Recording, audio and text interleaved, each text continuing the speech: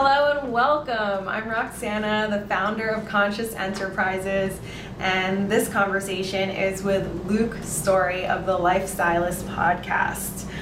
If you don't already listen to the Lifestylist Podcast, you probably will after this. Luke is such an interesting guy.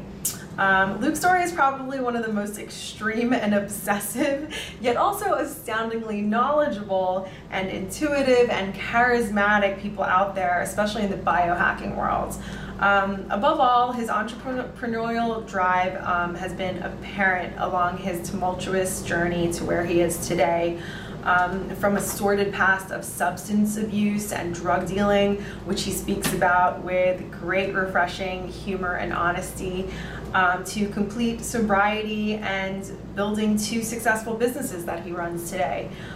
Luke is transforming his propensity for addictive behaviors into a platform to expose the world to the most innovative, sometimes wacky, yet effective practices for achieving the ultimate lifestyle by optimizing health, wellness, and consciousness. He's a former fashion stylist in Hollywood and founded the first ever School of Style. And he still continues to co-manage that as he pursues his true passion of biohacking with the Lifestylist.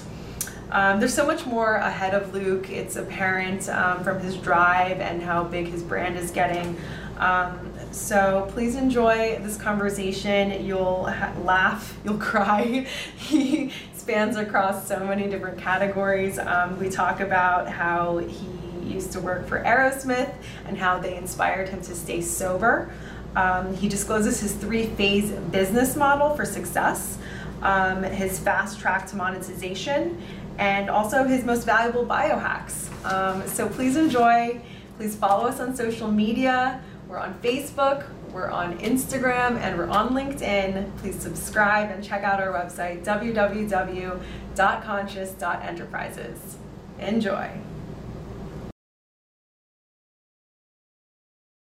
Do you have any questions for me before we start? No, I love being unprepared when I'm interviewed. Yeah, I figured. Yeah, you're pretty good. Even people, like, if I go to a talk, they send me, like, the summary of this and that. I literally never even open the emails. I'm just...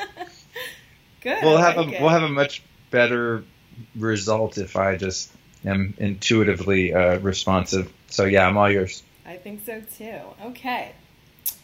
So, Luke Story, thank you so much for being part of Conscious Enterprises. I've been listening to your podcast, I think, almost maybe since the beginning, and it's been really incredible to watch you flourish and gain. You're at, 1 million downloads or 1 million subscribers now.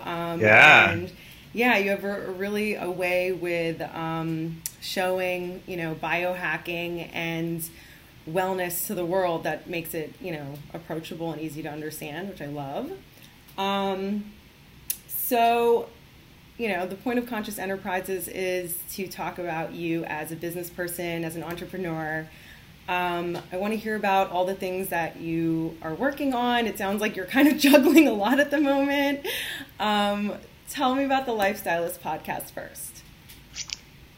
God, yeah, there is a lot going on when you put it like that. I'm like, oh my God, where do I start? I tend to get myself in, I don't want to say over my head because everything gets done, but I do things so intensely that I create a lot of work out of projects that could be somewhat simple. For example, the recording that I did today with Light Watkins, my guest, I was running a little bit behind, and I could have just set up 2 microphones and just had a conversation and called it a day. But I'm like, if he's going to be here, I'm going to make a YouTube video with my video camera. I'm going to post to my Facebook group on my iPad. Then I have a spare iPhone that I use for Instagram Live, like I'm doing right now on this one. And so I kind of just maximize everything, which is what you're seeing. So yeah, there's a lot of productivity going on. But the Lifestylist Podcast, I launched the first one June 6, 2016. So I'm creeping up in a few months here on my 2-year mark. And the idea with the podcast was to share with the world all of the things, and there are many of the things that I've learned about health and wellness on the physical plane, as well as spiritual and metaphysical things that I've been exploring and practicing for the past 21 years. So there are all these people that I've read books by and listened to on other podcasts and listened to on audio programs and watched their videos. And I know that a lot of people are largely unaware of some of these people because many of them are on the obscure side. And if you're not really into that chosen topic, be it meditation or biohacking or whatever, you'd likely never come across their work, especially because my background is in the fashion and entertainment industry. So a lot of my sort of scene and following on social media and stuff like that were largely unaware of some of the things that I was into on the side. Right. So it was a big sort of pivot that I did at 45 years old and just decided to kind of reinvent myself. I mean, even though I was into all of this stuff privately, I never tried to make a business out of it or anything like that. So the podcast was my first foray into seeing how the public would respond to my point of view on building the ultimate lifestyle and just sharing the things that I've discovered that have really helped me over the years. It seems like they're soaking it up, so that's good. You know what? It's really good timing. You know, it's sort of funny when I started. You know, and we can talk about the fashion school that I own too, because that's another huge part of my life. But when I started the fashion school, no one really knew what a fashion stylist was, and I had been doing that professionally for 10 years at that point. And when I started the school, I started to see that there was this trend where more and more people wanted to do that as a career, but there was nowhere to go to really learn how to do it. No one in the industry would let you in if you were an outsider. It was very insulated. And I didn't know it at the time, but I did my first class on November 8th, 2008, and November 9th, 2008 was the launch of a little show called the Rachel Zoe Project. Oh. And so, yeah, it was crazy, right? I didn't know that until years later. I started the school and I was like, wow, all of a sudden everyone wants to do what I do for a living. Yeah. And it's worked much the same way when I made the decision that I wanted to teach people about all the things that I've learned through my podcast. That I realized, oh my God, like everyone in the world, and especially a lot of younger people, I'm 47 now, so there are people that I'm like, wow, they're kids that are in their late teens or early 20s or whatever, and they're super into herbalism and Ayurveda and acupuncture and float tanks and biohacking and meditation and ayahuasca and like all of this stuff. I mean, it's like taking care of yourself now is trendy, which is weird and great at the same time. Yeah, but I feel like, oh my God, I had really good timing because I'm an OG with so much of this stuff, being into it for so many years. I just take it for granted, like, duh, everyone knows the stuff I know, but I'm realizing I actually have a pretty rich body of knowledge and experience that also happens to be really popular at this moment. So it's been another fortuitous kind of timing thing for me to pursue this as a business rather than just being and improve my own life and the lives of my close friends and family. Awesome.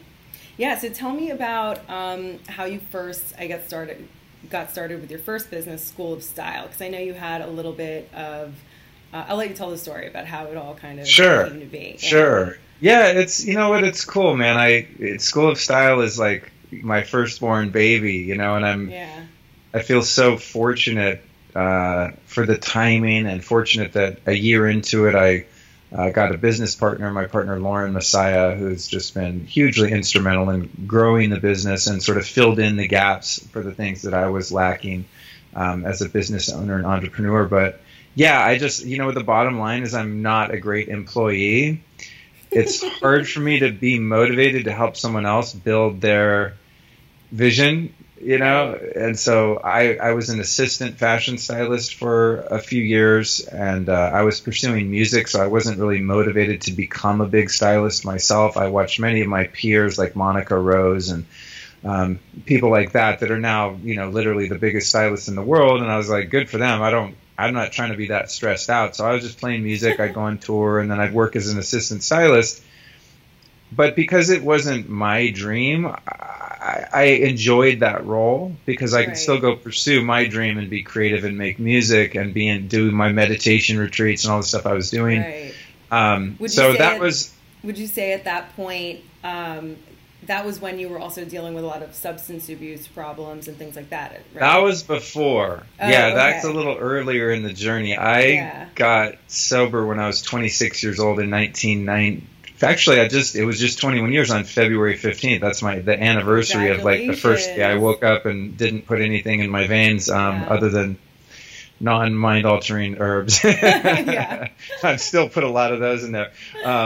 Sometimes intravenously, actually, strangely enough. But no, I had gotten past all that. Well, I wouldn't say past, but I was working on myself, and that's really how I became a stylist in the first place, because I got sober and I had dropped out of high school, and the only jobs I ever had were being a waiter, at which I became totally unemployable at a certain point because I just literally couldn't show up anywhere and not be too wasted to perform even that sometimes, menial task. And then I was a drug dealer. I drove prostitutes around and collected their money on calls. I did really weird stuff, most of it illegal. And so I guess I was, actually, it's funny I say school of style was my first entrepreneurial venture, but actually dealing drugs was my first one. It's kind of funny, but I was really good at marketing. I sold weed and mushrooms and stuff.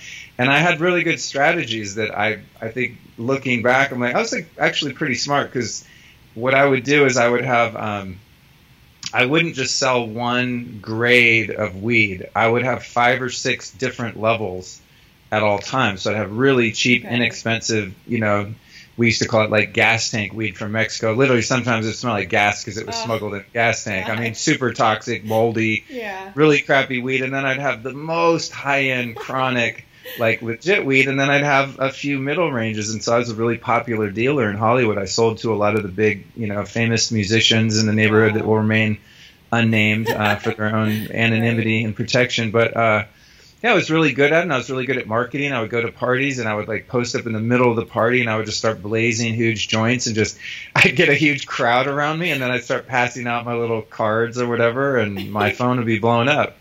So that was my first foray, but I digress. I did eventually clean up my act, but how I got into being a stylist was I had a friend that I'd met in the early 90s when I was doing a little modeling and stuff, and her name was Kikai Mingus, and she's still around but is no longer a stylist. But she was a stylist, and I was homeless when I got sober because that's how I rolled, and I didn't have anywhere to stay, and so she offered me a house-sitting gig to take care of her dog while she went on tour for 2 or 3 months with Tina Turner. And so I took over her really beautiful apartment in Koreatown here in LA, and it was the nicest apartment I think I'd ever been in, let alone slept in. It was like Beverly Hillbillies, you know what I mean? Oh my God, yeah. I was like, oh my God, it's like a 2-bedroom just for her, It was I was so ghetto at the time. But as fate would have it, I was staying there in her place and almost killed her dog. And God, we could go on for an hour just with all the mishaps of early sobriety, and I was so damaged and deranged from just harming myself for so long that I was barely functional. But lucky for me, she didn't know anyone else in LA because she just moved here from New York. So she came back in town. I was still staying there. I got a little apartment, and she's like, oh, guess what? I got booked as Aerosmith stylist, and she landed that client. So here I am 2 or 3 months sober. I can barely put a sentence together. I'm just totally brain dead, totally incapable of taking care of myself as an adult because I never had really. And she, God bless her, was desperate enough to hire me to be her assistant. And so I jumped right in and was I was a musician, so I was playing in bands, and then my day job was working for Aerosmith. It was just the weirdest life ever. But what was really cool, and one of those, again, another beautiful gift from the universe, is they happened to be sober at the time, and so I would, take a few minutes. Sober. Yeah, which they were some of my childhood heroes. I grew up in the 70s, so it was Aerosmith, Led Zeppelin, AC/DC. Those were the bands. That was the shit. What a rarity to fall upon a sober rock and roll band. Isn't that crazy? And it actually really helped me and inspired me because I felt like such a square and a nerd for quitting drugs, even though it was so ludicrous because I was actually such a loser because I did drugs. But I felt like that was part of my identity, and it was I'm a musician, I'm Hollywood, I'm cool, I live in the underground, I was really into the dark side, and the crime and bad neighborhoods and just danger and weird vibes and weird toxic stuff. And so to see people that were successful and wealthy and living the dream, they were huge at that time. This is like the late 90s, you know? Okay. They were having a comeback. And yeah, and never forget Kika. It was really sweet of her. One day I went over to the Sunset Marquee, which is where we would like post up, and that's where the band stayed. And we had a big suite to keep all the wardrobe. And it was my job to kind of hang around there. And I even slept there sometimes because I was homeless. I'd like crash out in their room and order filet mignon room service. I mean, it was like, you can't understand how dope that was for me coming from where I came from, you know? Right. But anyway, one day she's like, hey, we're over here. It's kind of a down day. I'm just hanging out with Steven in his bungalow. If you want to come hang out and like really meet him. Because I've been working with them, but I was like, here's your pants, sir. You know, like I never interfaced with them and got to know them or anything. And it was one of the most cool moments in my life. You know, I was like, yeah, I'll be right there. And I went over and just hung out with him for a few hours and talked about how to be sober and play in a band, and that it's actually really cool to be sober. You don't have to be embarrassed, he would tell me, and I didn't have to be ashamed, and I could still play in bands and like be rock and roll and be cool and have tattoos, but just not be a junkie. And it was revelatory to me at the time, and it was really inspiring. If and when I run into Steven, I can't wait to share that with him, that he really helped me, because I was like, wow, I could go play in a band and still be kind of normal, but just not have to behave in those ways that I was, and I didn't have to live in the darkness in order to be cool or to be rock and roll. So that's how I got into styling, and then I worked for her and a number of other stylists for years until eventually it became ridiculous that I wasn't what you call a key stylist. At a certain point, my friends and everyone in the industry is like, why are you still assisting? And it was partially because I was pursuing music, but it was also just low self-worth and low motivation. But eventually I broke out of that and became my own man, so to speak, and started picking up my own clients and was working with Kanye West and the Foo Fighters and No Doubt and all these big bands and stuff like that. Yeah, through the mid-2000s to the late 2000s, I guess that would have been. And anyways, 10 years into my career, it was the digital music kind of crashed, and so a lot of the budgets on the types of jobs that I was working on started to just get killed because record sales died. Like that was like Napster and all that stuff. Right. When music went digital, the music industry just tanked. Right. And so I was like, shit, they're not giving me enough money on my job, these music videos and stuff, to hire assistants. So I started hiring interns that I didn't have to pay. Right. And I was like, oh, this is dope for them. I bring them on some huge music video. They get to learn and get that experience. And then I get help that the label won't pay for, you know?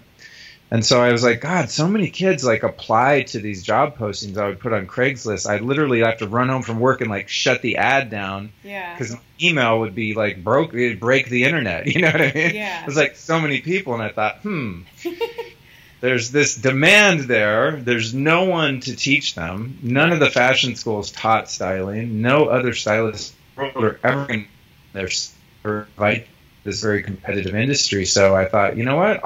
I had been going to like real estate seminars and boot camps and things like that. Okay.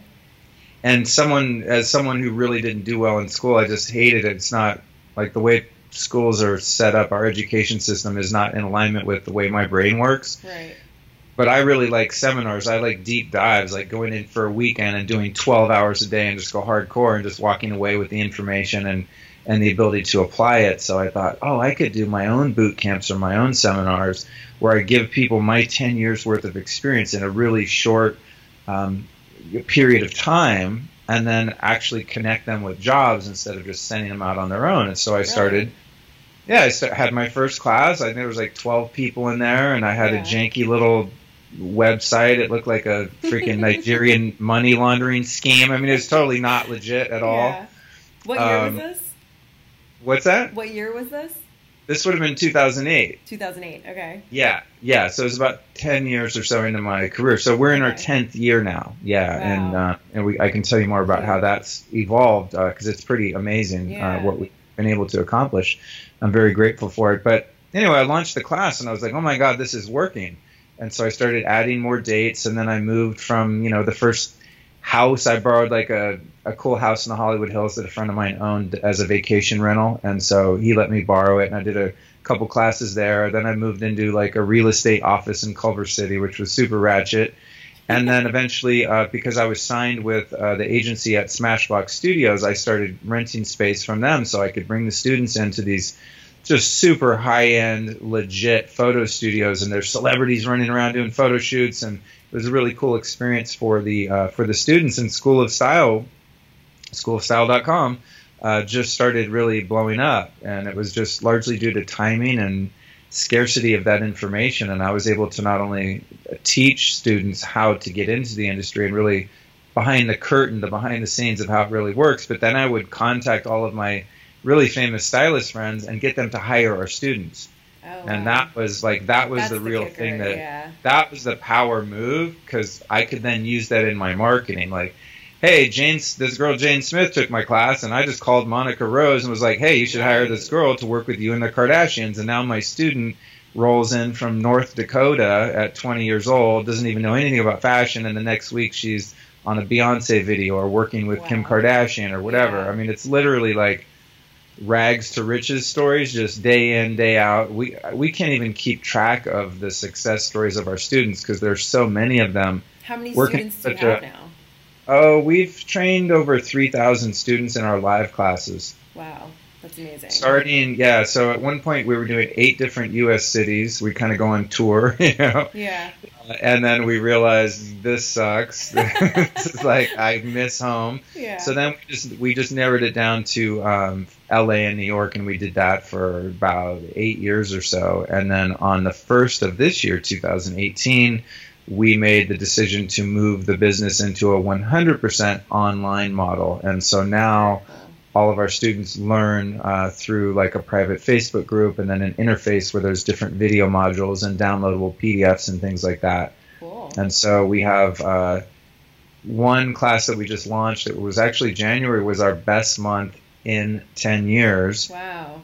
100% online. Yeah, it was a huge home run for us. And that was our personal stylist course where people learn how to work with executives and people in the private sector rather than the fashion styling where you dress models and celebrities and things like that. So so it's my partner Lauren and I are both like kicking ourselves like, God, why didn't we do this 5 years ago? But it happened when it happened. But she was pushing to kill the live classes for a few years, and I was like, no, we won't. Yeah, our classes were $5,000 for a 9-day course, so it's like you see those signups coming in your email, ding, ding, ding. You're like, oh, sick. We just made $25,000. It's hard to just go, let's shut that faucet off, right, and hope that this other faucet that we're turning works. Yeah. It's kind of like, shit. What if people don't want to learn online? So, thankfully, more students want to learn online, and we were able to, of course, lower the price substantially, and also increase our net profits exponentially because it's like a weird conundrum with School of Style as a business owner is the demographic that we're selling our classes to doesn't have any money. Right. And so even $5,000 to them is a lot of money to come take a course for 9 days. But we're holding our classes at Pier 59 Studios in New York City, Smashbox, Milk Studios in LA. I mean, it's like a super high-end luxury experience that we're giving them. So really our class should have been probably $25,000 per student, honestly. Like that would have been the business model, the right margins. So it was profitable and we did good with gross sales, but our net was never what we wanted it to be just because our overhead was so high. And so now what we're seeing is like, oh, it's all those first class flights to New York and staying like in really nice hotels when we get to New York and renting out these beautiful studios. And it's School of Style. It's got to be luxurious and high end. We're not going to go to like the freaking Newark, New Jersey airport Marriott or some shit. It's like, no, we're going to Manhattan, doing it at the dopest studio in the city. Yeah. Because we want students to have that visceral experience of really being there in the middle of it. But it's not really scalable and profitable. So that's where we are now with School of Style. And it's why really why do you think School of Style was so successful? Was it, the partnership? Was it that you just like loved styling people? Like, what do you think that made it so special? Because there's so many entrepreneurs that, jump into whatever careers they have at hand and, they don't really make it like that, Well, I'm a really dedicated person when I put my mind to something. Yeah. Once I decide I'm going to do something, there's not a lot that can get in my way. So that's part of it. Another thing was just timing. And I think my initial vision of just realizing that there was this huge demand in the industry and that none of the fashion schools were serving that demand at all, and still to this day really aren't. Right. So I even went and worked at FIDM for a while as an instructor here, which is a big fashion school. It's kind of like the LA equivalent of FIT or Parsons or something like that, right? Okay. And that was years into School of Style. I got offered the job, and I thought, yeah, it'd be just as a personal challenge of someone that dropped out of high school, didn't go to college. I'm going to go be an instructor or professor at a fashion school, the biggest fashion school really on the West Coast. I was like, that's a cool just thing to explore. So I went and did that and realized just the model of teaching of traditional fashion schools is antiquated and ineffective. Interesting. And yeah, it's just the way that they teach is it's not real. It's theoretical. It's not based in like the way things currently are in the industry. So I think because a lot of schools like that in general. Probably. Yeah, it's like you have the instructors or people that like way back when were doing the thing that they're teaching, and then they retired from that, be they an author or whatever. Right. Now they teach English or something, right? Well, I was like going on styling jobs for the first, I don't know, 8 years or something of School of Style. I was an active stylist, so I could give very current information. And then also another thing that contributed to our success was, as I mentioned earlier, the relationships that I had within the industry from just being in there and grinding and meeting so many people, that I was able to be the bridge between our students and the industry in a way that no fashion school would be able to do, because they're a big corporate entity and I'm just this guy, Luke, like, oh, everyone loves Luke. Yeah, Luke Story, he's cool. Yeah, he's going to send me a bunch of interns. They're stoked. The students really happy. The stylists and the styling agencies really responded well to what I was doing, because I was then sending them assistants and interns that had the right kind of training. Like I only train the things that they really need to know when they're starting out. Yeah. So you take like a really green intern and throw them at a stylist like B. Ockerland or Lori Goldstein or whomever, just badasses that are like 20, 30-year veterans, and a new kid comes into their set who's, got no experience, but they know all of this inside information, like how to do sample requests and international shipping and customs forms and nuanced skills that you only learn if you're doing the job. And so I identified what those more cloaked and nuanced skills were and emphasized teaching those to make our students more marketable to, the veterans in the industry. So that was part of it. And then thirdly and lastly, I would say that I was just really fortunate also to get a great business partner. A year into starting the school, it was kind of just a side thing for me. I was still doing styling. I thought, cool, I'll make a couple extra grand here and there and whatever. I just get in and mentor these kids, and it was fun, and I enjoyed passing knowledge along. But when my partner Lauren came to take the class as a student, she emailed me I think it was a Saturday and Sunday class, and she emailed me Sunday night, hey, you probably don't remember me, but I was in your class this weekend. I think you have I don't love it, and you have no social media presence, and I would really love to intern for you and help you. And I was like, word, shit. She kind of convinced me that I needed her help. So I hired her first as an intern, working on styling jobs and with the school, and then That's very cool. And then started paying her as an employee of the school, and then eventually, she just brought so much value that it became clear that she was more than an employee, and then became my business partner, and also eventually my girlfriend. We were in a relationship for 5 years. So, so I think that the value of just getting really lucky and getting someone who is so smart and talented and such a hard worker, A, and B, someone that was so, our skill set and our talents are so opposite that we complete each other in a powerful way in terms of a business. That said, when you're also that different from someone, you really, it's very difficult. And there's been, there's been a lot of close calls where we're like, wow, this is not going to work because we are so different. She's a morning person. I'm a night person. I make up life literally second by second as I go. I don't know what the hell I'm doing half the time, as you've seen trying to schedule with me. Like I'm a basket case. Lauren plans out her next year, every hour of every day. So we had to really learn communication and learn each other's personality types and take a lot of personality tests and things like that to learn how to integrate together and be supportive of one another and use our strengths and not drive each other crazy for the areas or personality traits in which one of us might be deficient. You know what I mean? Cool. So I think that was the third piece, is having a really badass, smart, woman as a partner who could really take the vision to a place in many cases that I didn't really see it going. Yeah. Like, for example, after she was there maybe a year, I was like, yeah, you know what? Someday I'll probably do a class in New York. She's like, let's just book the space and do it. I was like, what? She's like, yeah, just get plane tickets. Fuck it, you know? I was like, okay. We booked the Ace Hotel in Midtown, and we just started. Yeah, we used their conference room downstairs. It's like they use it as a nightclub. I think it's called Liberty Hall. Yeah, I think I've heard of it. Yeah, and so, we were just like, oh, you can just do that. All right. But I might not have done that had she not, kind of pushed me and be like, no, let's go for it. And she removed the restrictions from your own mindset, it sounds like. Yeah, totally. Yeah. Totally. So I want to fast forward to the Lifestylist. Tell me about how did you, pursue this? How did it get started? Are you profitable yet? Are you gonna be profitable one day? Sure, yeah. Well, you know what? I'm so grateful and fortunate that I had School of Style to support me through the transition, and I still, still work at School of Style, although I'm now going to relinquish my CEO title and status at the company, and Lauren is going to take over as CEO shortly, just because it's more in alignment with her brand, and she's still into fashion and I'm not. I've totally dipped out of the industry and stuff.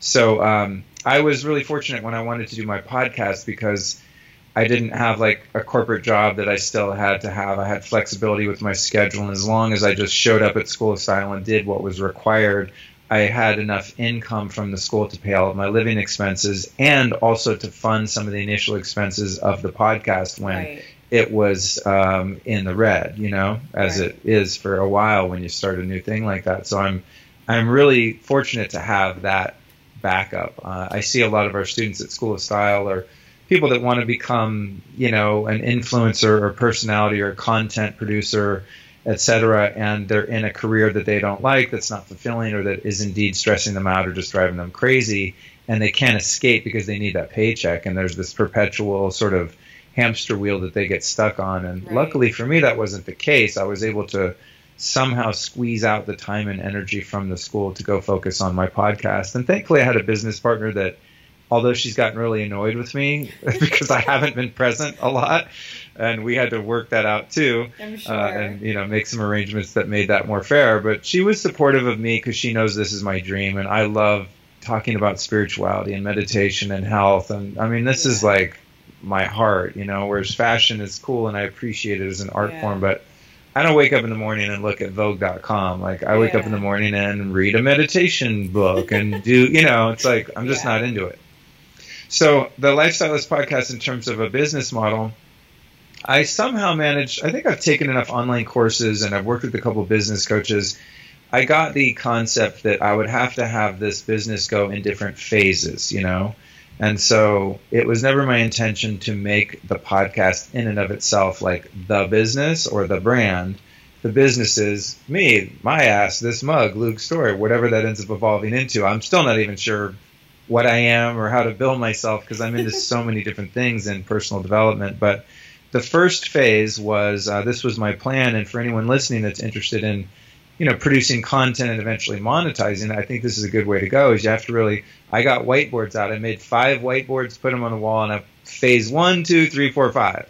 And then I bulleted out what income streams or what avenues of content I was going to put out in each of those phases. And, it changes, of course, and it evolves. But I did know that in the very beginning, the first phase was, step 1, record a bunch of podcasts. I think I got like 20 episodes recorded. Yeah. And then I had a strategy that I worked out with my business coach at the time, who's Dave Asprey, the founder and CEO of Bulletproof Coffee. And so he had a successful podcast. I was working with him, doing executive coaching. And he's like, yeah, if you've got a bunch recorded, put out 10 in a row for 10 days. And that way it gives you leverage with iTunes. You get a lot of downloads really fast. Oh. And then you could go really quickly and tell like a big name guest, like, oh yeah, I've already got 10 shows out. Those 10 shows came out in 10 days. So I kind of gamed the system a little bit and got a little push and a little momentum. Yeah. And once I pulled the trigger and did that, the first phase was just consistently, and anyone that does content will tell you consistency is king, and I knew that. And so I just made a commitment every Tuesday. I don't care if it's the freaking zombie apocalypse. I'm putting out a show every Tuesday, no matter what. I don't care. Literally, if I'm like on my deathbed, I will sit there and do an iPhone voice memo. Okay, today's podcast is, and click submit to iTunes. Like, I'm not missing it. So I got the consistency, but there was no chance of monetization because I had no credibility and no audience. So I knew I've got to put out really high quality content with some degree of consistency and regularity in order to build a loyal enough following where I've got enough downloads to then facilitate bringing on advertisers on the show that pay.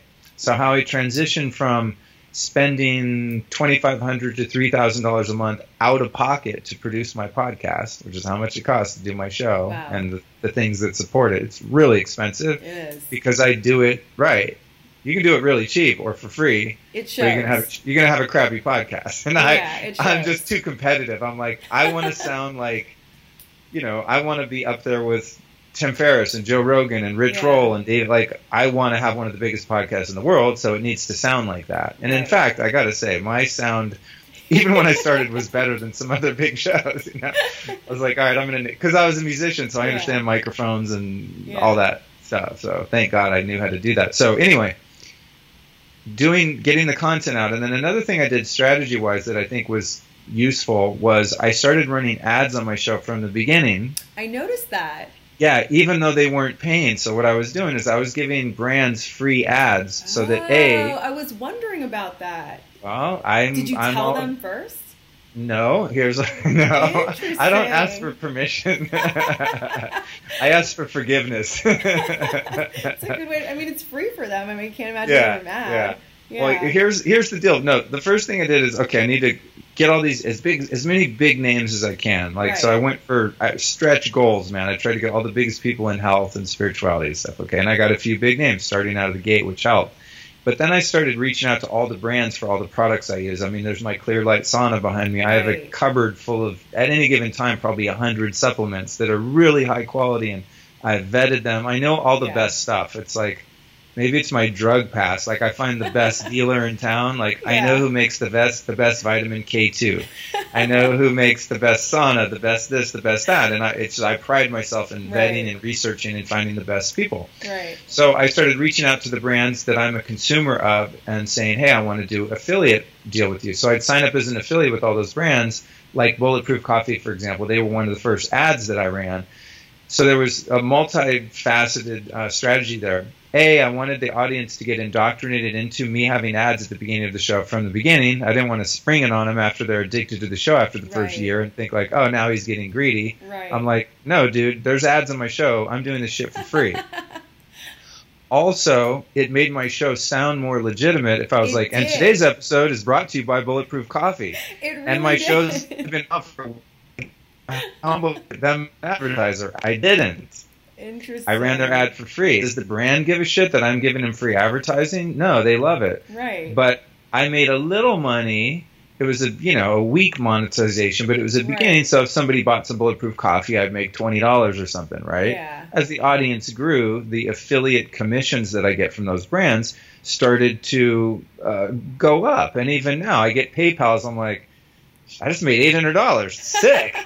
That used to be $8. Wow. Like a couple of years ago. You know what I mean? And I'm like, wow, give me a couple more years, that'll be $8,000. Do you ever are you at a point now where do you ever get approached by sponsorship deals or advertisers that are not like in alignment with your purpose that you're serving? Like, I don't know. Well, I'm really excited because next week I'm taking on McDonald's and Coca-Cola as advertisers because they're going to pay me enough. Yeah, it would all be over. I think because my subject matter is so niche and my lane is narrow in a sense because I'm not talking about sports or politics or how to make a go-kart or whatever. Right. Like I don't know where that came from. I'm very much focused on like health and spirituality. So the brands that have approached me have been in alignment so far. There was one, and that's my newest advertiser that just cold called me, called Health IQ, and they're a life insurance company. And I was I've like, heard of them.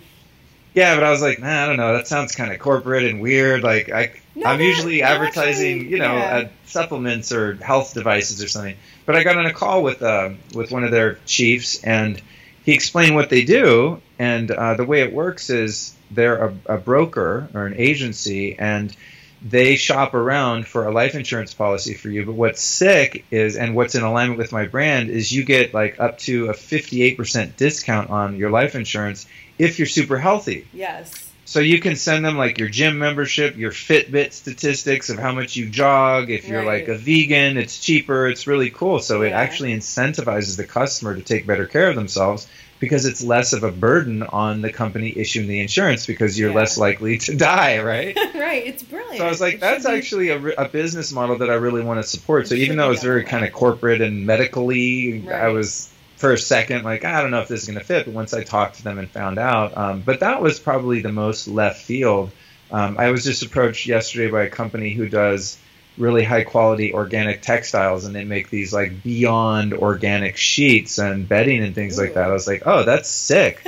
That's something to be really useful. I want them, you know. That's hard to find really good bedding that's truly organic. A lot of the organic labeling is very dubious. Yes. So they sent me their whole spiel. I was like, cool. And I think I have a call with them tomorrow to see if, you know, it works. But just by looking at their site, I'm like, yeah, that's a perfect match. And the audience is going to be stoked, because those are the type of things that people don't want to spend the time and energy to vet themselves. Like, I'm the only geek that wants to sit there and like research every natural bedding website and like look for their certifications and like go deep there.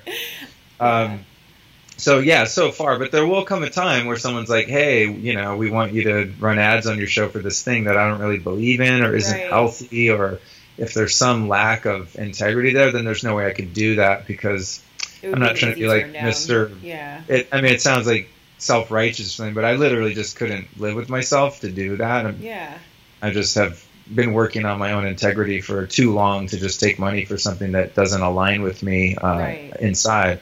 But the other piece of like when the business turned to become more profitable, to the original question, is about 6 months in, I had been running these free ads that no one knew were free. And then I started reaching out to some of the brands that I had run free ads for and been like, hey, I've been running these ads for free. How are sales looking? And they're like, dude, shit, you actually convert.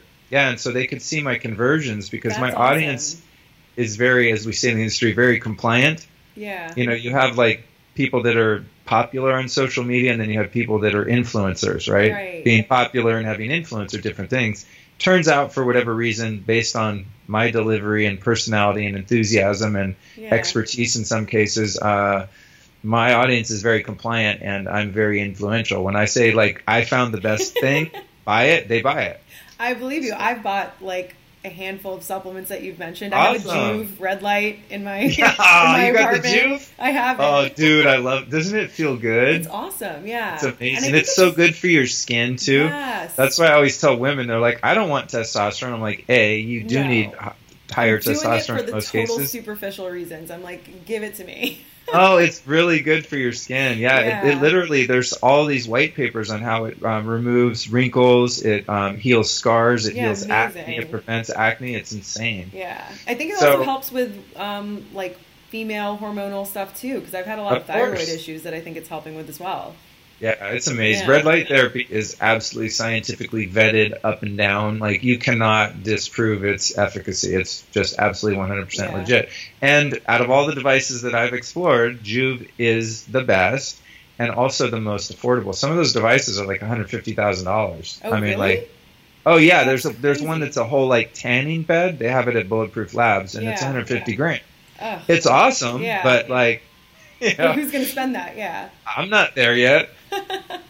So that was all really phase one, was establishing as many affiliate relationships as I could, even though they didn't really become meaningful until after a while, and then running free ads, then converting those ads into paid ads, and then the next phase in terms of monetization was to roll out a coaching program where I work with people one-on-one, which I've been doing for a long time anyway. I just never talked about it. Yeah. Okay. And so that still is a means to an end. I mean, honestly, right now I have probably 15 emails in my coaching email folder that I open them, I'm like, and I just run and never answer them. I'm just like, oh yeah, I didn't see that, and I put my head back in the sand because I can't take anything on right now. So I knew that it wasn't scalable and really sustainable to do the coaching. Yeah. But it helps support the other things that I'm doing, and so I'm still in kind of phase 2 there, and coaching is part of that. And then another part of phase 2 is speaking at as many events as I can, being on other podcasts, sharing my expertise as an individual, in addition to highlighting other people that are guests on my show. So last year, I think I did like 15 speaking engagements, and I multi-purpose those and turned most of them into a podcast episode where I just talk, which is a great way for my audience to get to know my perspective more. And then I have my first online class coming out this summer, which is kind of moving into more phase 3, where there's paid online communities and online courses and doing paid retreats and things like that, which I'll get into kind of later this year. What's that? For the Lifestylist podcast, you're doing classes? It's just like Luke Story Presents. Oh, so cool.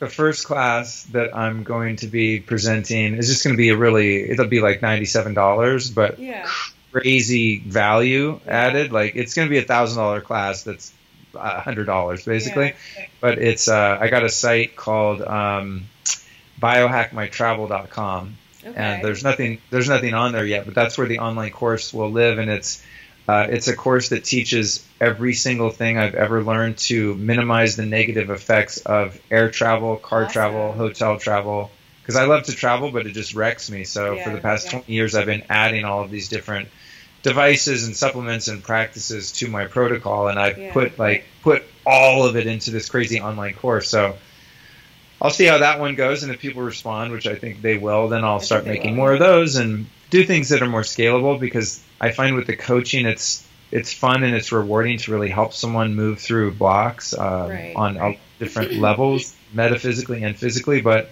you can still only help one person at a time.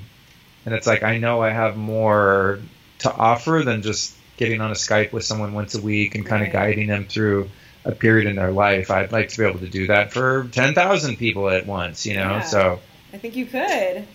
And also the retreats of like going somewhere really special, like Bali or Costa Rica or Hawaii or wherever, and having a full immersion for a couple of weeks where I take people and sequester them from their phones and their lives and teach them the ultimate lifestyle in person, where they get to do it more experientially. Very cool. So that's kind of what's going on with that. Yeah, not too much, right? You've got a packed schedule. Oh my God, yeah. So shifting gears here a little bit. Sure. Can you tell me a bit about, like, what is the biggest failure or mistake that you've made in your life that at the time was like so devastating to you that today you can look back at and say, oh, it was like a really amazing growing experience or a really amazing learning experience? Oh my God, let me count the ways. I feel like you're going to have a really good one.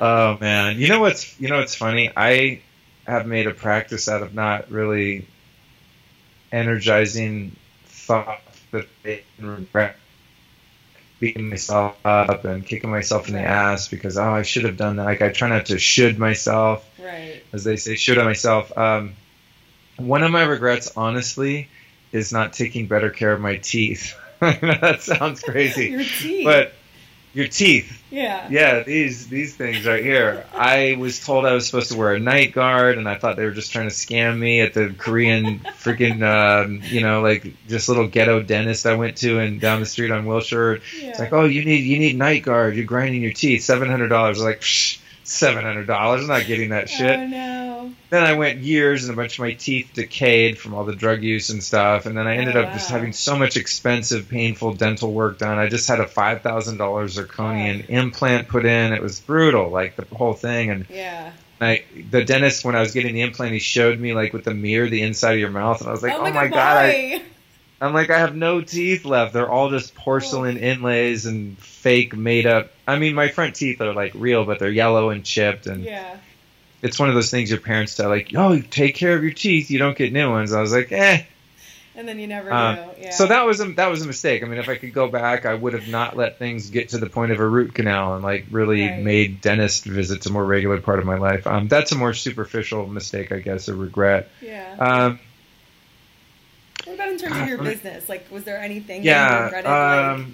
You know what has been difficult with me in business? It's not like a single event kind of mistake, but it took me a long time to really get clear about my numbers and to have clarity about how much money's going out, what it's going out for, how much money's coming in. Yeah. Having really solid record keeping, paperwork, organization, Dropbox folders, scanning receipts, having everything there. Yeah. And really having competent bookkeepers and accountants and just having all of that stuff on lock, taxes, really being tight with all that stuff. That's been something that has been difficult to learn and put into practice. I'm really good with it now. I'm super, super organized in that regard. But along with that, when I was a stylist, this is actually, so there's that, which is just more of the clarity and having systems for finances and all that. But I think, I do have another regret, even more meaningful than jacking my teeth, is my relationship to debt and credit. I really hurt myself really bad. In fact, last night I just added up the credit card debt that I still have left. A couple years ago, I found myself like around $80,000 in credit card debt, and I'm paying $1,000 a month in interest, just literally taking 10 $100 bills at the first of every month and throwing them in an incinerator. And this you racked up during what period of time? Well, here's what happened. I just was very compulsive, like addictive kind of shopper. I'm just like, cool, I'm going to Barney's to buy a freaking $3,000 leather jacket. Literally, I don't have the money, but I used to.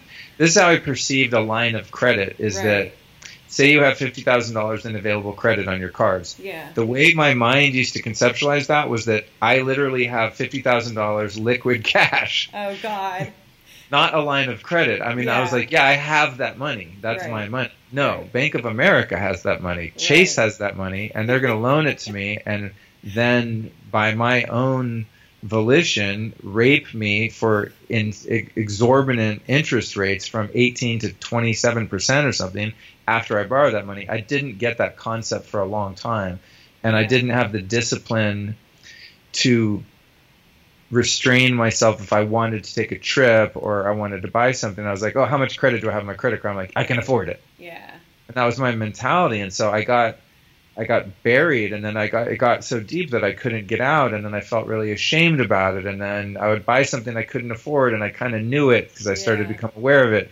Then because I felt ashamed, then I would go buy something to feel better about feeling ashamed because I bought something that I couldn't afford. Oh, God. Yeah. This vicious cycle of like just debting and kind of compulsive spending and stuff. Another sort of manifestation of the addictive personality kind of thing. And another way that I really got into that habit and where there was a lot of confusion and vagueness around money and numbers is when I was a stylist. Well, this is the way it works. When you are a stylist and you're given a budget for a job, you're giving your day rate, right? So you make $1,000, $2,000 a day or whatever, right? And that's your rate, and that's all fine. Then you're given a budget, maybe for a music video, the budget, say $10,000. The way that it works in our industry is you have to have a really fat line of credit, like maybe $150,000, $200,000 on your credit cards, right? Okay. And then you go out and you buy all this stuff at the stores, and then you take it to the job. The client keeps whatever the client keeps or uses on that gig. Then you go return everything, and it's credited. All your returns go back on your credit cards. Then you turn in an invoice and all your receipts to the client, and they reimburse you. Interesting. So you, as a stylist, by default, you act as a financier for every job that you do, and then you get paid back. Which is all fine if you have the credit, but here's where it can get tricky if you're not paying attention. And this is how I initially got in that hole is, say I would go do a job and the budget's $10,000. I spend that money. I turn in my receipts. The client reimburses me. They give me a check for $10,000, and I put that in my checking account. And then I kind of forget that money is not my $10,000. That's $10,000 that I owe to my credit card. Right. And then that happens a few times over the course of a couple of years. And next thing you know, like I got $20,000, $30,000, $40,000 sitting in my checking account. And a friend's like, hey, dude, I'm taking a trip to Brazil for 2 weeks. You want to go? First class, let's roll. I'm like, yeah, I got the money. No, I don't have the money in reality. Yeah. I have borrowed money that now is at 18%, 27% interest, and I'm unaware of that. And then so I go spend that cash that I've been reimbursed with, and so enters this cycle of a lot of my styling career, which, I'm glad I took those arrows, because that's one of the things we really teach our students at School of Style is like, yo, man, you better really wake up to the fact that you have a lot of liability there, and it's very slippery slope when you start dealing with a lot of money like that too. You're getting huge checks, reimbursement checks, and checks for your rate, and sometimes there's periods where you make a ton of money. And so you think, oh, I make X amount of dollars a year now, but that's only for that year. The next year things slow down and you kind of tank, and, living above my means. So I'd say in my adult life, aside from my teeth, which is more of a superficial sort of choke, is really being irresponsible with money and debt and spending and things like that. Now, fast forward to having identified that issue, I literally record every penny that I spend every single day. Every penny. Wow. I save every single receipt. I have 4 Dropbox folders. If it's a personal, holy crap. If it's a personal income, business income, personal expense, business, all my credit cards are separate. I cut up all my credit cards except for my 2 business cards because I get miles on those. I only buy things cash. I only use my debit card. I do not buy anything unless I have the money. If somebody wants me to take a trip, I check my checking account. If I have liquid cash money to pay for the entire trip to travel in the way that I want to travel, which can be high maintenance, then I don't go. I save up the money. Yeah, that's awesome. And so at 47 years old, I'm finally learned how to operate financially as an adult, and it feels really good. I have a lot more emotional and mental balance, and I'm less shamey and weird about that. And I talk about it openly when the situation is appropriate, as it is now. And I think it can be really helpful to other people that are kind of doing that stuff, because I'm the one I really screwed up my life. I mean, I wouldn't even want to know how much interest I've paid on credit cards. Like, it would be too depressing to know. I mean, it's $1,000 a month for years. So add that up. It's not, it doesn't feel very good. But that's what motivates me to change my behavior and really get, become more aware and responsible. And it's a lot more emotionally balanced feeling to really have an awareness of where I am with all of that, and to have a very supportive team that's like keeping all the numbers where they should be, and having a great CPA, and being strategic about taxes and things like that. So it feels good to finally be learning it, but man, it took me a while. Well, congrats on making a huge comeback financially. Thank you. I want to be mindful of your time. Do you have a hard stop, or can I ask you? No, I'm good. I'm chilling. Okay, cool. We have some people on Instagram hanging out with us over here. It's nice. Fun. Yeah. I always put the camera, the phone sideways though, because you can get more in the frame. So I can never, I can never see the comments. But it's your show, so the comments don't matter. Okay, cool. All you. I know you have an extensive ritual of, morning ritual of like all your biohacking devices and supplements and this and that. What would you say are like your favorite 3? Well, I just interviewed a gentleman named Light Hopkins, who's a veteran meditation teacher, and we were talking about Vedic meditation, which is the style of meditation that I practice. And absolutely my number one non-negotiable is meditation. I do that twice a day. In fact, I was thinking about my time. I just looked at the clock at 6 o'clock. I'm like, only thing I have committed to is my second meditation. Yeah. So that's the number one. I recommend that. It's free. That's the ultimate biohack, and I get a lot of emails from people that are like, and it's not like I'm an even exceptionally wealthy guy. I mean, I do okay. I wouldn't consider myself by any stretch rich at this point, although I will be soon. And I'm very pleased to announce that. But I'd be happy whether or not I was rich or not, because I've been poor as hell and really happy. But people will write in and be like, oh, that's cool for you. Like, you get all these devices for free, or you get a discount, or you can afford them or whatever. Yeah. How can someone improve their health and well-being for cheap? And I'm like, dude, meditate. Like, meditation is the most free and most powerful thing that you can do to benefit your life. So I literally meditate every single morning without fail for at least 20 minutes, usually about 20 to 30 minutes, with the exception of days where I'm going to my 9 o'clock Kundalini yoga class. Those days I'll wake up, I'll sit there for maybe 5 minutes and, just kind of get grounded. And then I drive over there, but that's an hour and a half of really deep meditation and breath work and things like that. Yeah. So those are the only days that I feel like I don't need to be redundant and kind of stack those. Although if I get up early enough, I'll meditate for 20 minutes, and then I'll go to an hour and a half Kundalini class and do more prayer and meditation and singing and chanting and all this stuff. Yeah. So meditation, number one. I would say number two, and I'm going to throw in one that is not cheap or free. It's $7,500.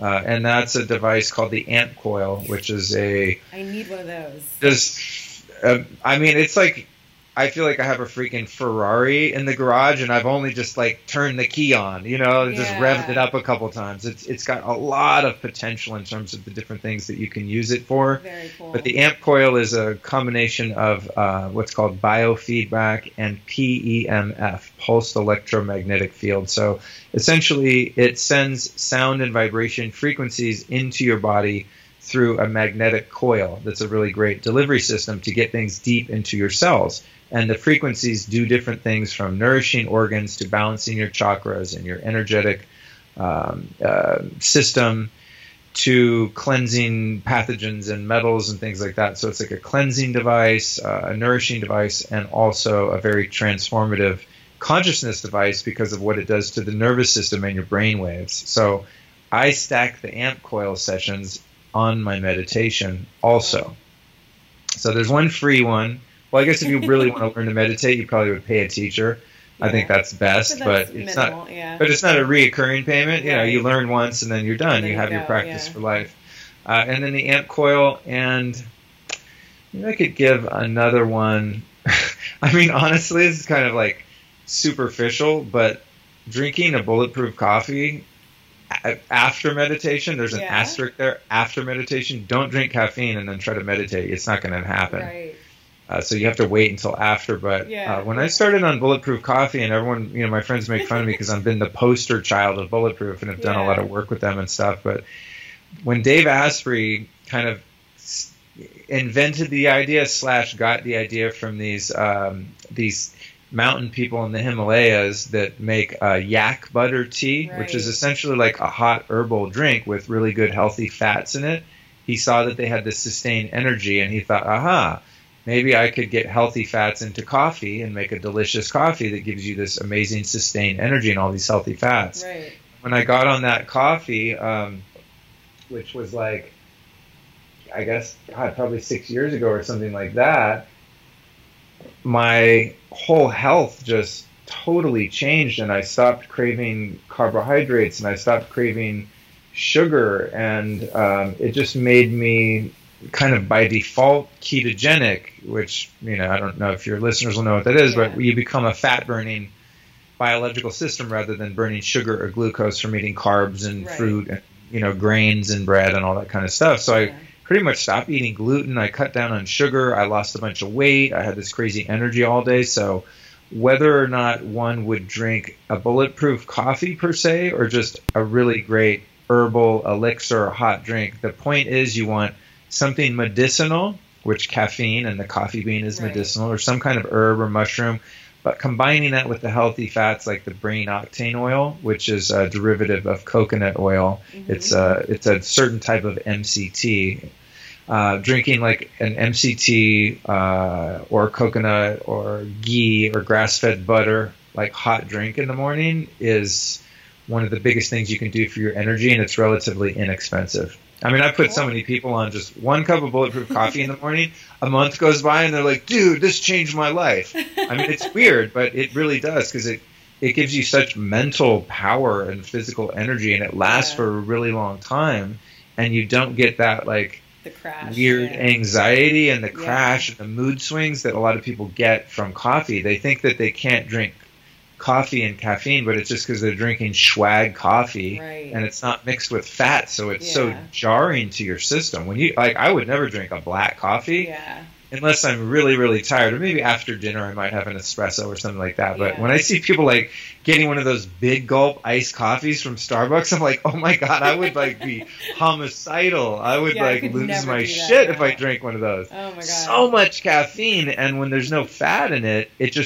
just absorbs right into your bloodstream, and it's like shooting up caffeine. So I would not advise drinking coffee black, and definitely coffee that's not organic, that could have mold and things like that. But the meditation, the amp coil, the bulletproof coffee. If I had to pick 3 that I wouldn't give up, that would probably be them. Awesome. I have 2 more questions for you. Cool. One. This is fun, by the way. I'm having a great time. Are you liking it? Okay, good. Oh, it's amazing. It's I also love really it. great to hear you as your business insider tips here. It's really cool. I love talking about it because Good. I have a lot of experience I've had a very wide range of experience in my life. You really have. I've noticed from that. the dark to the light, and I've amassed a lot of experience and knowledge, and so Yeah. I love to share things that I don't get a chance to talk about. And Oh, especially awesome. since I'm usually the host, I work really hard to restrain myself and not step on the guest, even though sometimes I do, because it's hard not to. So when I'm on someone else's show, I'm like, oh my God, finally, I get to talk Let it out. unbridled, and just cut Yeah. loose. So it's fun. I Let it appreciate loose. How do you measure success, and do you consider yourself successful today? Oh, that's a great question. I think for me, success it's relevant to and contingent on how much I'm able to love and accept myself. That's how I gauge my own success, is like when I look in the mirror, how much shame is still there. Yeah. How much self-loathing and all of that nastiness is still present. The more that I can overcome that, the more successful I feel inside. So success is not so much for me about what's accomplished and manifest externally, but it's not even about what I do, like, oh, I do this cool podcast or I run this cool fashion school. It's more about who I am. Yeah. And who I'm becoming, the man that I'm becoming, and that I have integrity, that I am who I say I am, and that I'm real, Yeah. And I always say, like, I'd much rather be respected than liked. I don't really care if people like me all the time. You know what I mean? Yeah. And just some feedback that I get a lot, which makes me feel successful, is people say, "Man, I love your delivery because it's so real. You're so authentic." And Yeah. I get that specific feedback so often, and that's such a high compliment. I mean, it warms my heart to hear that, because I think the most unattractive thing, not the most, I mean, maybe like just being hateful and violent and all of that is probably the most unattractive human trait. But one of the things that I really am turned off by is when people are really phony. Right. That's why I have a really hard time with most politicians, is they're just such liars and they're so fake. Yeah. They're just like, you're so full of shit. And newscasters and just the media and just, living in Hollywood, there's so much facade. Yeah. So I think when I'm just able to care about myself and respect and love myself enough to be authentic and real and vulnerable, that feels successful to me, because I'm becoming someone that I'm able to really accept, and I acknowledge my faults and weaknesses to myself and outwardly to others, but I also appreciate the talents that I have, the skills that I have, and the things that I've been able to overcome in my life. I always say, if you go for respect, all the right people will end up loving you anyways. And if you go for love, you won't get respect from anyone. You know what I mean? Yeah, If you try to make everyone love you, no one's going to respect you anyways. Yeah, and I've struggled a lot in my life with just being addicted to approval and wanting to be popular and to be liked and to be accepted and all of that stuff. And I used to be such a people pleaser and a doormat in so many ways, and just going along with things. But I want to used a lot when I was younger, and it's just like, I'm not having that anymore. I know who I am and how I want to spend my time and the people with whom I want to spend it. And so the more I can really just be true to myself and kind of have a hard line there, I think I feel more accomplished. But then the funny thing is the more I'm grounded in that state of being, the more success I have on the outside with business and financial things like that. It's like things just sort of start to come my way and happen without much effort. Yeah. It's sort of like there really is such a correlation between, how much outer success and material success I really feel at the core that I deserve, and the more that I feel like I deserve that, not in an entitled way, but it's earned, earned deserving, not an entitled deserving, that the more shows up, because the universe is like, oh, really? You think you're the shit? All right, we're going to pay you like you're the shit. Right. And it's true. I mean, like I said, I get random PayPals. I'm like, wow, I just made a nice chunk of money. I really don't even remember what it was for. Just, another check came. I'm doing this thing lately too, just as an exercise where, because I've really struggled with poverty thinking and limited thinking, and I'm really trying to move toward a more abundant material mindset. I'm working really hard at it. One of the things I do is throughout the day, I just kind of visualize like more of those PayPal emails coming in, just like ding, ding, ding, ding. There's just like money flying in from all directions all the time. And it's kind of actually working. It would work. I promise you it'll work. Interesting. Yeah. It's interesting to watch that. Yeah, I'm like, wow, I used to talk about like, oh, you need multiple streams of income and stuff. I'm like, whoa, I actually have that. I mean, of course, I want to turn up the volume on that, but it's a good start right now. Awesome. What is a valuable piece of advice that you would give to other entrepreneurs that are starting their businesses with a conscious intention like yours? Well, the intention is everything. You know, it's like, I think in any endeavor, whether it be entrepreneurial, business, or otherwise, even entering into any kind of a relationship, be it romantic, friendship, business, whatever, is the intention is everything. And that's going to determine not only the outcome of success, but the outcome of inner fulfillment and reward for that venture. In other words, if I'm entering into a situation because I want to get something out of it, I'm going to lose. Because the inherent quality of selfishness can never be satisfied. No matter what milestone you get to, you feel like you've never arrived because that selfish, insecure, rapacious kind of taker energy is present. Right. So the number one thing would be setting the intention as I want to contribute as much value as possible in any given situation. And that also means that I want to receive value and compensation out of it too. Like when I started my podcast, it wasn't like, cool, I think I'll drop $3,000 a month just so everyone has a nice podcast to listen to. Right. Like I'm not that nice of a guy. You know what I'm saying? I know mine's coming, but my first intention was like, I know a lot of cool stuff that's very powerful if you apply it to your life, and I think I can reach people in a way that's unique because I can reach the geeky biohackers that are into the science and all that stuff, and I can find the PhD neurologists that are going to teach them, and I can take the woo-woo like crazy UFO people and kind of reel them in to make them relatable, and I saw that I had a skill to be able to do that, but my intention was to help all of those experts reach a bigger audience and to help the audience to get exposed to really powerful principles that can help their lives. And so because that intention of giving and contributing was at the root of it, the law of reciprocity has swung back around. And now I'm like, oh, cool. I just got a really weird, great mystery PayPal, you know? Right. So Awesome. That would be my advice, is like setting the intention on contributing and giving. But also in addition to that, and this is really a big one that I've had to teach so many School of Style students, is that and it's so corny, you know, it's like probably every entrepreneur seminar or speaker says something to this effect, but the paralysis of analysis will kill you. You just have to do it. It's like doing it, whatever it is, launching your thing and doing it wrong is a million times more successful than waiting and planning and planning and planning and then doing it right. Because no matter how long you wait and plan to launch your venture, it's going to come out sloppy anyway. Yeah, so why don't you just start now and just be hella sloppy and just totally suck? Right. But at least you're someone who's doing it and sucking instead of someone who's talking about it, planning about it, trying to be a perfectionist at something. And I really learned that with School of Style. It's like I sat on it for about 6 months and I had a lot of doubt, and finally I was like, whatever, dude, I'm just going to put an ad on Craigslist. And I started taking people's money. My class was $280. And like I said, I think, 10, 12 people signed up, and I took that money and spent it because I had bills due, you know? And then I was like, oh, snap, now I have to actually do the class. And that motivated me to make the PowerPoint and get the location and make my little workbooks and come up with the curriculum.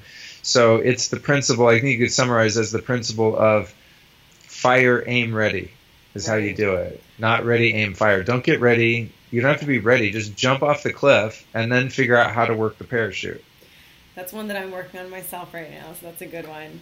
Yeah, and the universe will catch you. And you know what? If it doesn't catch you and you fall on your ass, then that's not what you're supposed to be doing. Right. That's exactly right. I want to make online classes and be a life coach. Oh, cool. Well, so does everyone else. So you're like, I don't know. Is it going to work? It might not work. Yeah. So what? Then you're one step closer to getting to be, you know, the owner of an art gallery or whatever it was that is your higher calling, where you can really use your skills and talents in the best way. I mean, I thought I was going to be a musician, and I'm an okay musician, but I'm not dedicated enough to it to become exceptional, so I stopped. Yeah.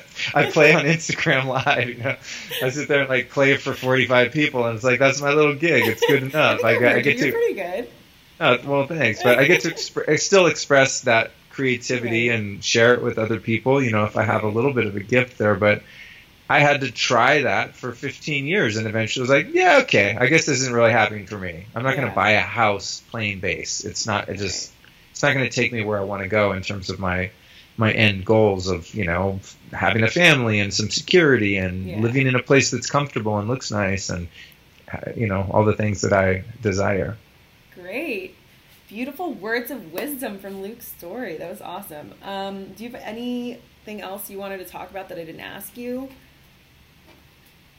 I don't think so. I think we covered a lot, you know, in the context of your goal and, you know, the position of what you're doing. I think there's a lot of stuff there. I don't feel like I left anything out. We covered some of the physical stuff and some of the metaphysical, and I really, as I said, I love talking about the business piece because I'm still in business. I didn't go to college or business school, as I said, so like life is my business school every day. I try something and it doesn't work, and I abandon that and start something new. So it's really fun for me to be able to talk about that because it helps me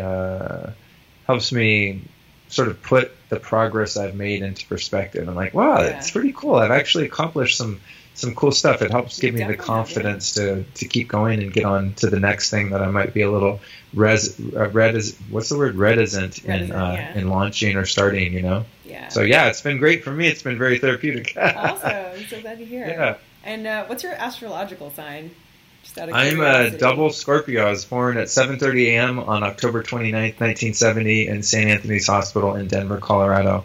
So I have Moon in Libra, Sun sign Scorpio, and Rising sign Scorpio. I would have totally guessed you were a Gemini rising. Really? Yeah, because you're so communicative. Like, you're totally... Interesting. Yeah, I wonder if your timing's maybe a little off. You radiate... There's definitely some Gemini going on. Interesting. I have to find my birth certificate. I always ask my mom, like, when was I born? She says, I think it was 7:30. But my mom's really into it. She did my charts when I was a kid and stuff like that. But she was, like, terrified because... there was like some chance I could have been a triple Scorpio or something. They were like, I hope he's not premature or he's going to be the devil, you know. And then I came out a double Scorpio, and my grandmother, her mom was named Viola. God rest her soul. She was such a sweetie. And they were both just terrified I was going to be this one combination of signs or whatever. And then when it was a double Scorpio, they were still terrified. And you know what? I got to say, they were right, because I was a handful.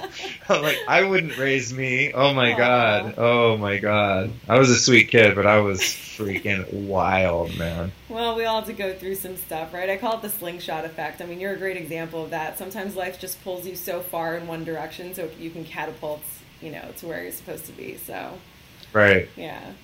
Well, thank you so much for this. This is really, really awesome.